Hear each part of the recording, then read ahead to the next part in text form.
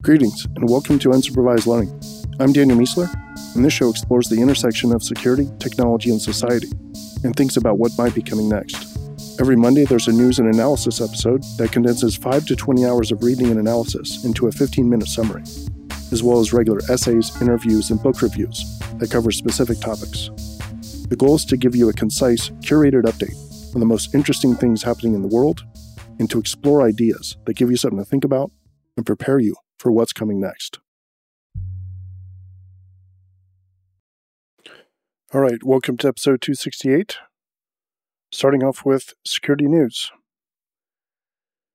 Someone released 100 times the correct amount of lye, also known as sodium hydroxide, into a Florida city's water supply. The SCADA system used to make the change was running on a Windows 7 computer with no firewall that was being accessed throughout the plant using TeamViewer using a shared password. Chris Krebs says this is most likely a disgruntled employee and not a hacker. Not sure how he knows that, but seems likely he knows something we don't. ESET says there were 768% more RDP attacks in 2020 than in 2019 as a result of work from home.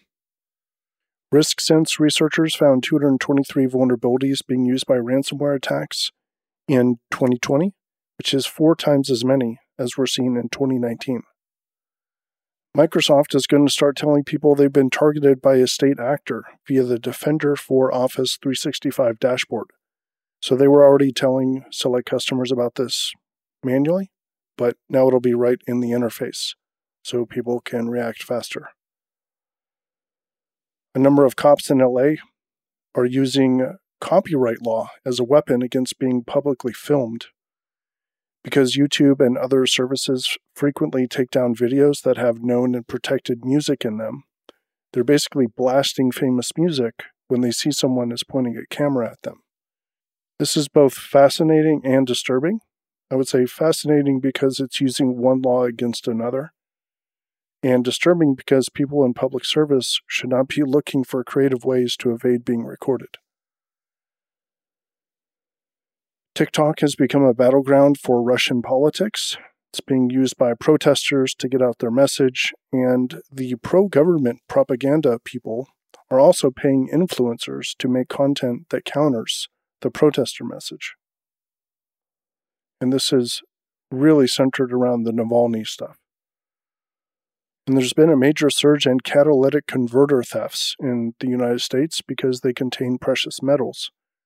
In St. Louis, there were 50 in 2019 and 420 in 2020. So this is where someone just goes under your car and cuts this thing out of the car, basically. It's like right in between the engine and the exhaust. And it uses a whole bunch of precious metals to filter these toxins before it goes to the exhaust and gets released into the air.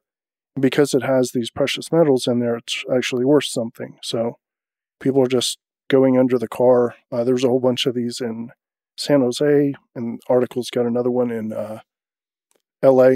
So it's happening all over the place. But yeah, Wichita, Kansas had 191 cases in 2019, and that jumped to 547, and they've had 102 just in January. Vulnerabilities. PanOS has a number of issues, including OS execution, DOS, and cross-site scripting. Incidents. The source code for Cyberpunk 2077 and The Witcher 3 appear to have been stolen and then sold on a dark web auction site. So no one knows exactly who bought it or for how much, but evidently it's millions of dollars, which is strange given how unpopular Cyberpunk 2077 has been. Companies. SentinelOne has acquired speed logging startup Scalar for $155 million. Technology news. Another group of researchers has made progress using wireless signals and AI to determine someone's emotions. They have it tuned to identify anger, sadness, joy, and pleasure. They're saying the tech can be used by managers to understand the emotional state of workers. Indeed. Now we just need an AI that can monitor large collections of workers and automatically adjust stimuli to improve their mood, like releasing nice smells into the air or playing soothing music in the background. Does that sound too intrusive? Don't worry, it's not. It was part of your employment agreement. So just review that and you realize that if you object to any of this, we'll have to let you go. This is wonderful and spooky stuff. And this will not be the end of it. This is just getting started. The U.S. Army has created a quantum-based sensor that can detect RF frequencies all the way up to 20 gigahertz. The system uses lasers and a small glass cell of atoms. And although they say it's not ready for the field yet, they're looking at possible uses for communications and, obviously, electronic warfare in the future. Researchers at the University of South Wales were able to identify individuals using AI by taking images of the backs of their hands and basically mapping like their veins and the vein structure, which totally makes sense. Seems quite unique. And they say this works even with just crappy cameras that are just on most devices. Yet another way to de-anonymize people or to possibly authenticate to a system. Tesla bought $1.5 billion in Bitcoin, which appears to be about 5% of its total cash as of the end of 2020. Seems pretty smart when your investment can also signal that it's a good investment, which raises the value of the investment. AI can tell you what song you're listening to by observing your brainwaves. For now, this requires some pretty strict environmental conditions like headgear and stuff like that, fairly quiet room. But I think we can all see where this is heading. Innovation, Scribe.ai is a company looking to eventually capture everything in your life so you never forget anything. They call it total recall. That's what they're kind of going for. They're starting with meetings via integration with Zoom that takes everything that happens and turns it into like an intuitively searchable database. I think it's really cool. This implementation seems really cool. They're starting kind of small with a small scope. But I even think the main idea is cool. I often wish that I could record what I was doing or responses to what I was doing, especially if you're like researching something and you're just finding a bunch of notes and just having that searchable would be fantastic. So I think this is a really cool idea. As a security person, I worry about a million things going wrong with it, but whatever. That's just me. It's just all of us. A lot of us listening to this podcast think that way. Companies. Cloudflare revenue increased 50% year over year. Human news. Carjackings have skyrocketed in 2020, and gig workers are often the targets of these attacks. A number of them, reading through these articles, involve the person stepping out to deliver the package or deliver the food or whatever, and they actually had to go out with their kids because they have no, care for those kids that they could pay for and leave at home or somewhere else. So they have to take their kids with them. And a number of times there have been like two kids in the back and the car, someone just runs and jumps into the car and takes off. Now, luckily, it seems like for every example that we've heard, the car was just found somewhere else and they got the kids back fine and there was no problem there. But how would that feel?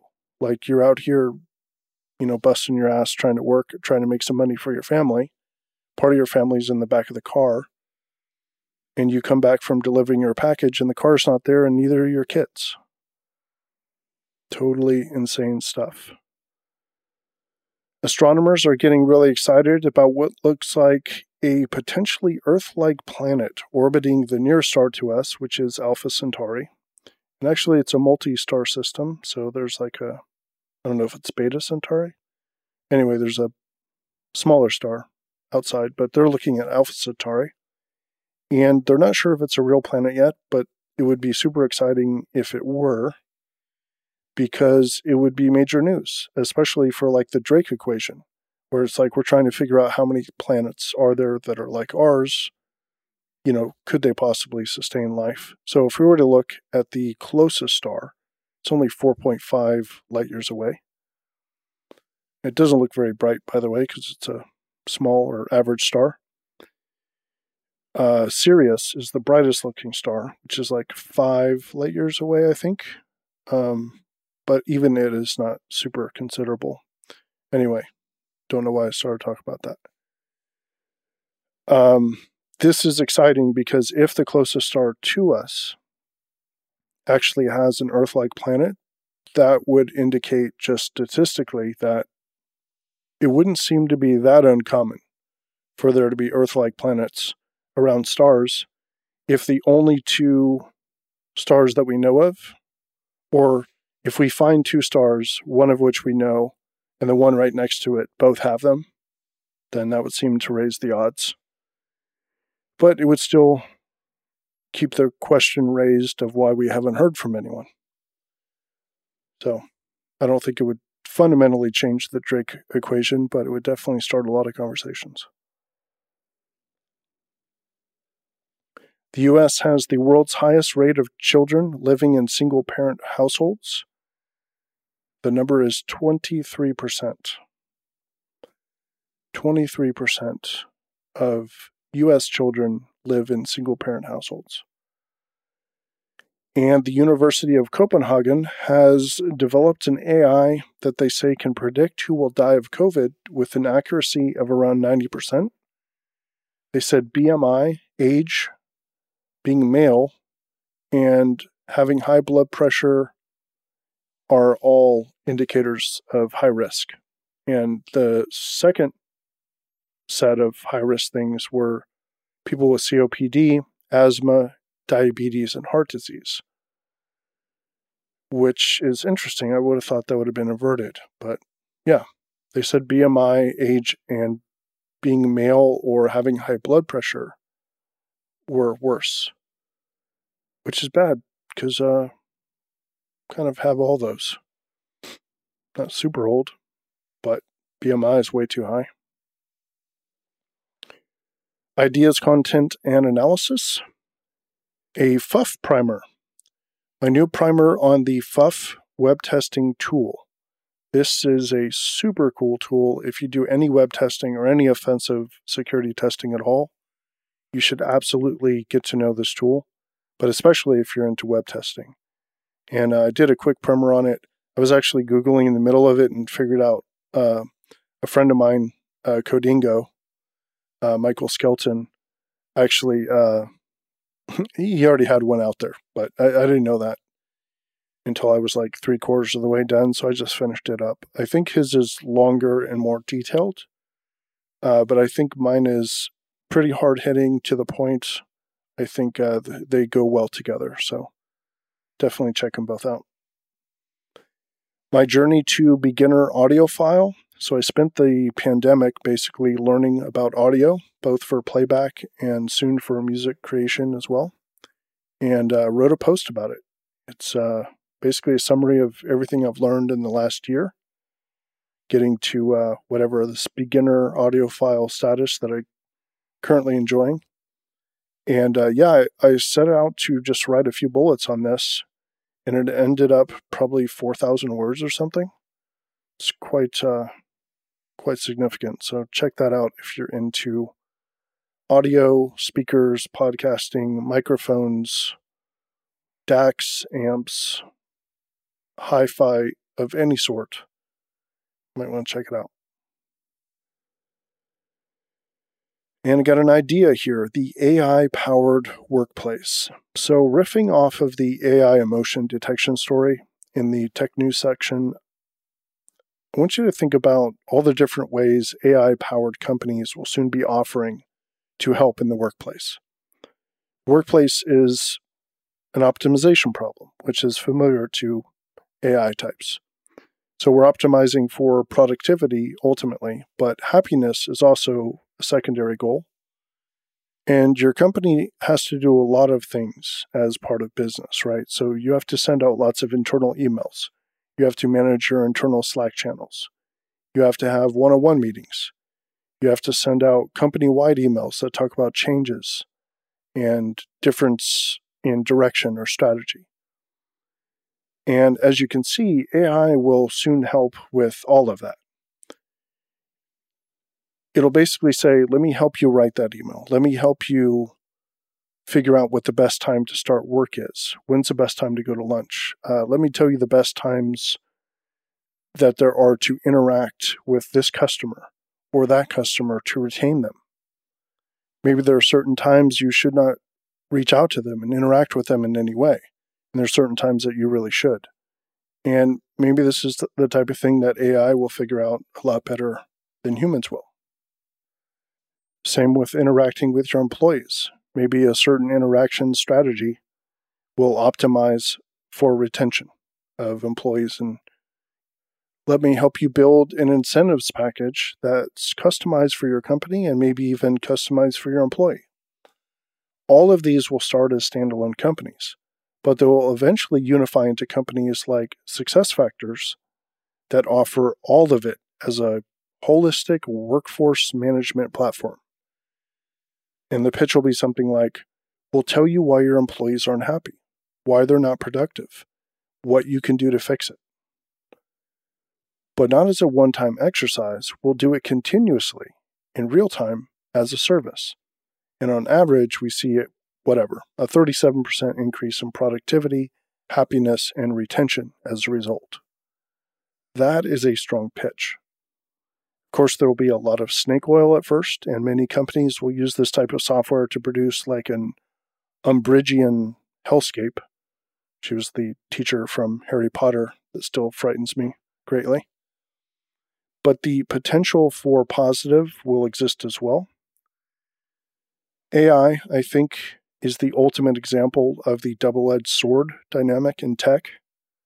It's nothing but wonderful stuff combined with potentially horrific stuff. And this is a great example. I mean, far down the line, this could be like an AI-managed workforce where you've got just a bunch of AIs looking at a whole bunch of telemetry coming off of people, and eventually not even people, but they're just watching telemetry and they're making adjustments to handle mood and productivity and happiness. Someone's they crossed over into the disgruntled zone. Let's remove those permissions or whatever. And this isn't really like super far off fantasy or science fiction.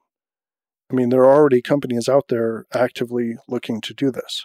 And there are already security companies out there actively trying to take as much telemetry as they can to look for insider threats. So this is all part of the same narrative. It's just coming in small pieces, which will be assembled into a whole that, ends up being an offering from Salesforce or SuccessFactors or SAP or whatever. All right, next idea here. What do Palantir and Databricks have in common? I think a major trend for successful tech companies is and will continue to be bringing difficult tech to organizations who need it. Spark is cool tech, but most companies don't have the resources internally to manage it or to harness it. And that's what Databricks does. And they also just raised $1 billion in funding for doing that. They're doing extremely well. And again, all they're doing is making Spark accessible and usable for a large number of companies who couldn't do it before. Finding patterns in and making predictions from data using AI is cool tech as well. But just like with Spark, most companies struggle with being able to do that in-house. So once again, in this case, enter Palantir.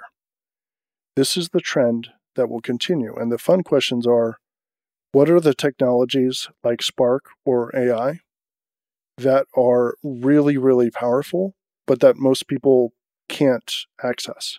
They don't have the internal staff for it. Their company isn't big enough for it.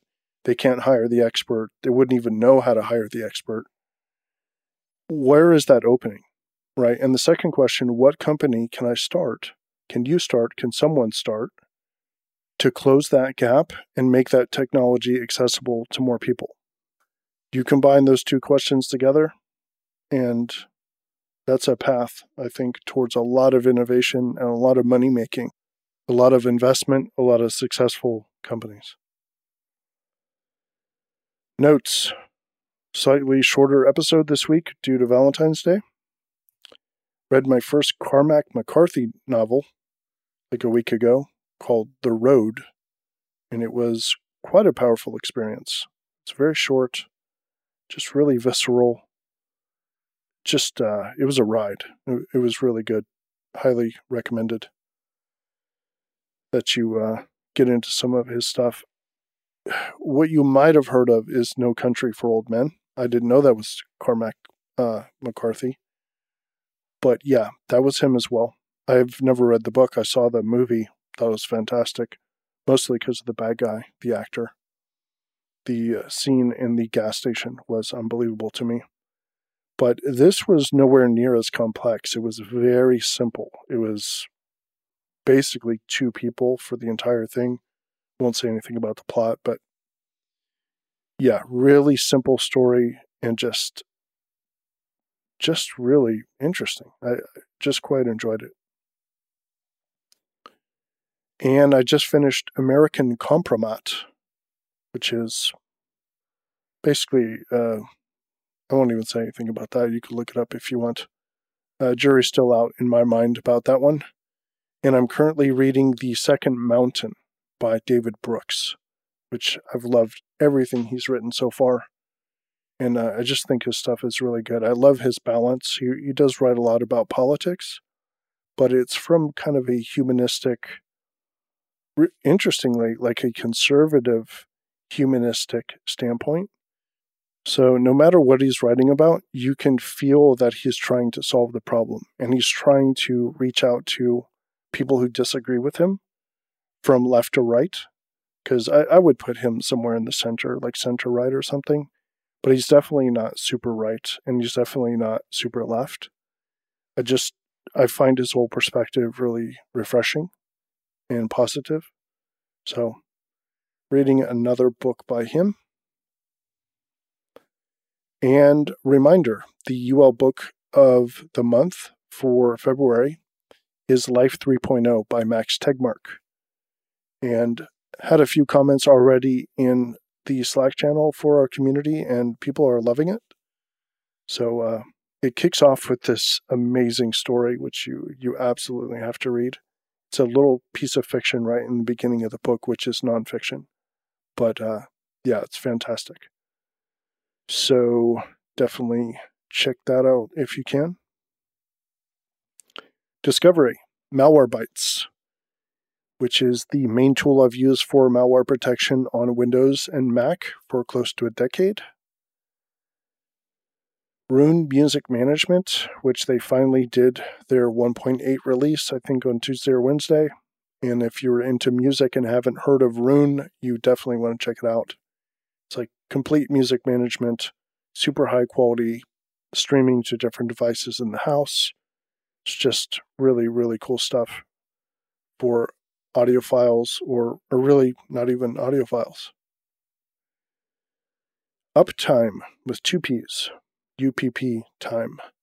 An open source uptime monitor and status page powered entirely by GitHub Actions and issues. Base64.ai, extract text, photos, and signatures from all document types. Got an article here that's an argument for migrating from Medium to Substack, which I think brings up some good points. Unfortunately, I think it's a step away from migrating away from Substack as well to an independent stack. More like I'm running, or Sam is running, or Ben Evans, or Ben Thompson. I think that's the way to go. It is still a hybrid between complete autonomy, but I think it's more healthy than even Substack, and definitely more healthy than Medium. David Robinson, A principal data science at HEAP breaks out the different AI fields as, this is really interesting, data science provides insights, machine learning produces predictions, and artificial intelligence produces actions. Data science produces insights, machine learning produces predictions, and artificial intelligence produces actions. I think that's really crisp and clear. He does say that this is an oversimplification, which I knew that when reading it, but the fact that he calls it out means he knows that. And if you read the full article, it goes into quite a bit of detail here. I think he's making some really good points. I actually subscribed to his RSS because it seemed like quality content. Got a fascinating Wall Street Journal piece on how the wealthy can pay to have their online image manicured. They talk about a company who does this called Status Labs in Austin. And The Chappelle Show is back. Not sure what channel that is. That's CBS? I don't know. I don't even know anymore. Channels, it's streaming, doesn't matter. Just get online and search and it'll pop up somehow. Web Scraping 101 with Python, and an extraordinary set of bash aliases for web hacking with FUF and Nuclei by a member of our UL community, Res0. Definitely want to check this thing out.